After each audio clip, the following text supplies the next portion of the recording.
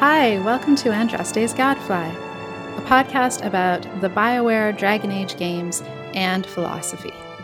In this podcast, we apply philosophical theories to the games we love.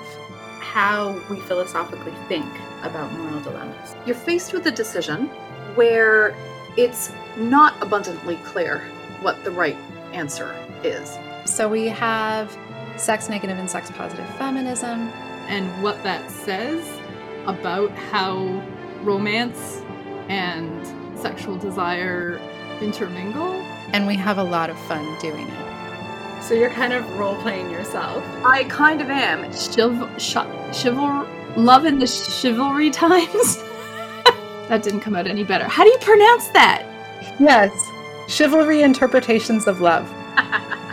They are such great characters. They're such great characters. So if you like Dragon Age and you like philosophical thinking, why not join us? We release episodes 4 times a year.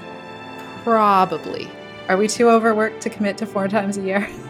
I think at least 4. Uh-oh, it's on record now. Hey, look, no one is paying us to do this. It's a total labor of love. So subscribe, drop us a comment.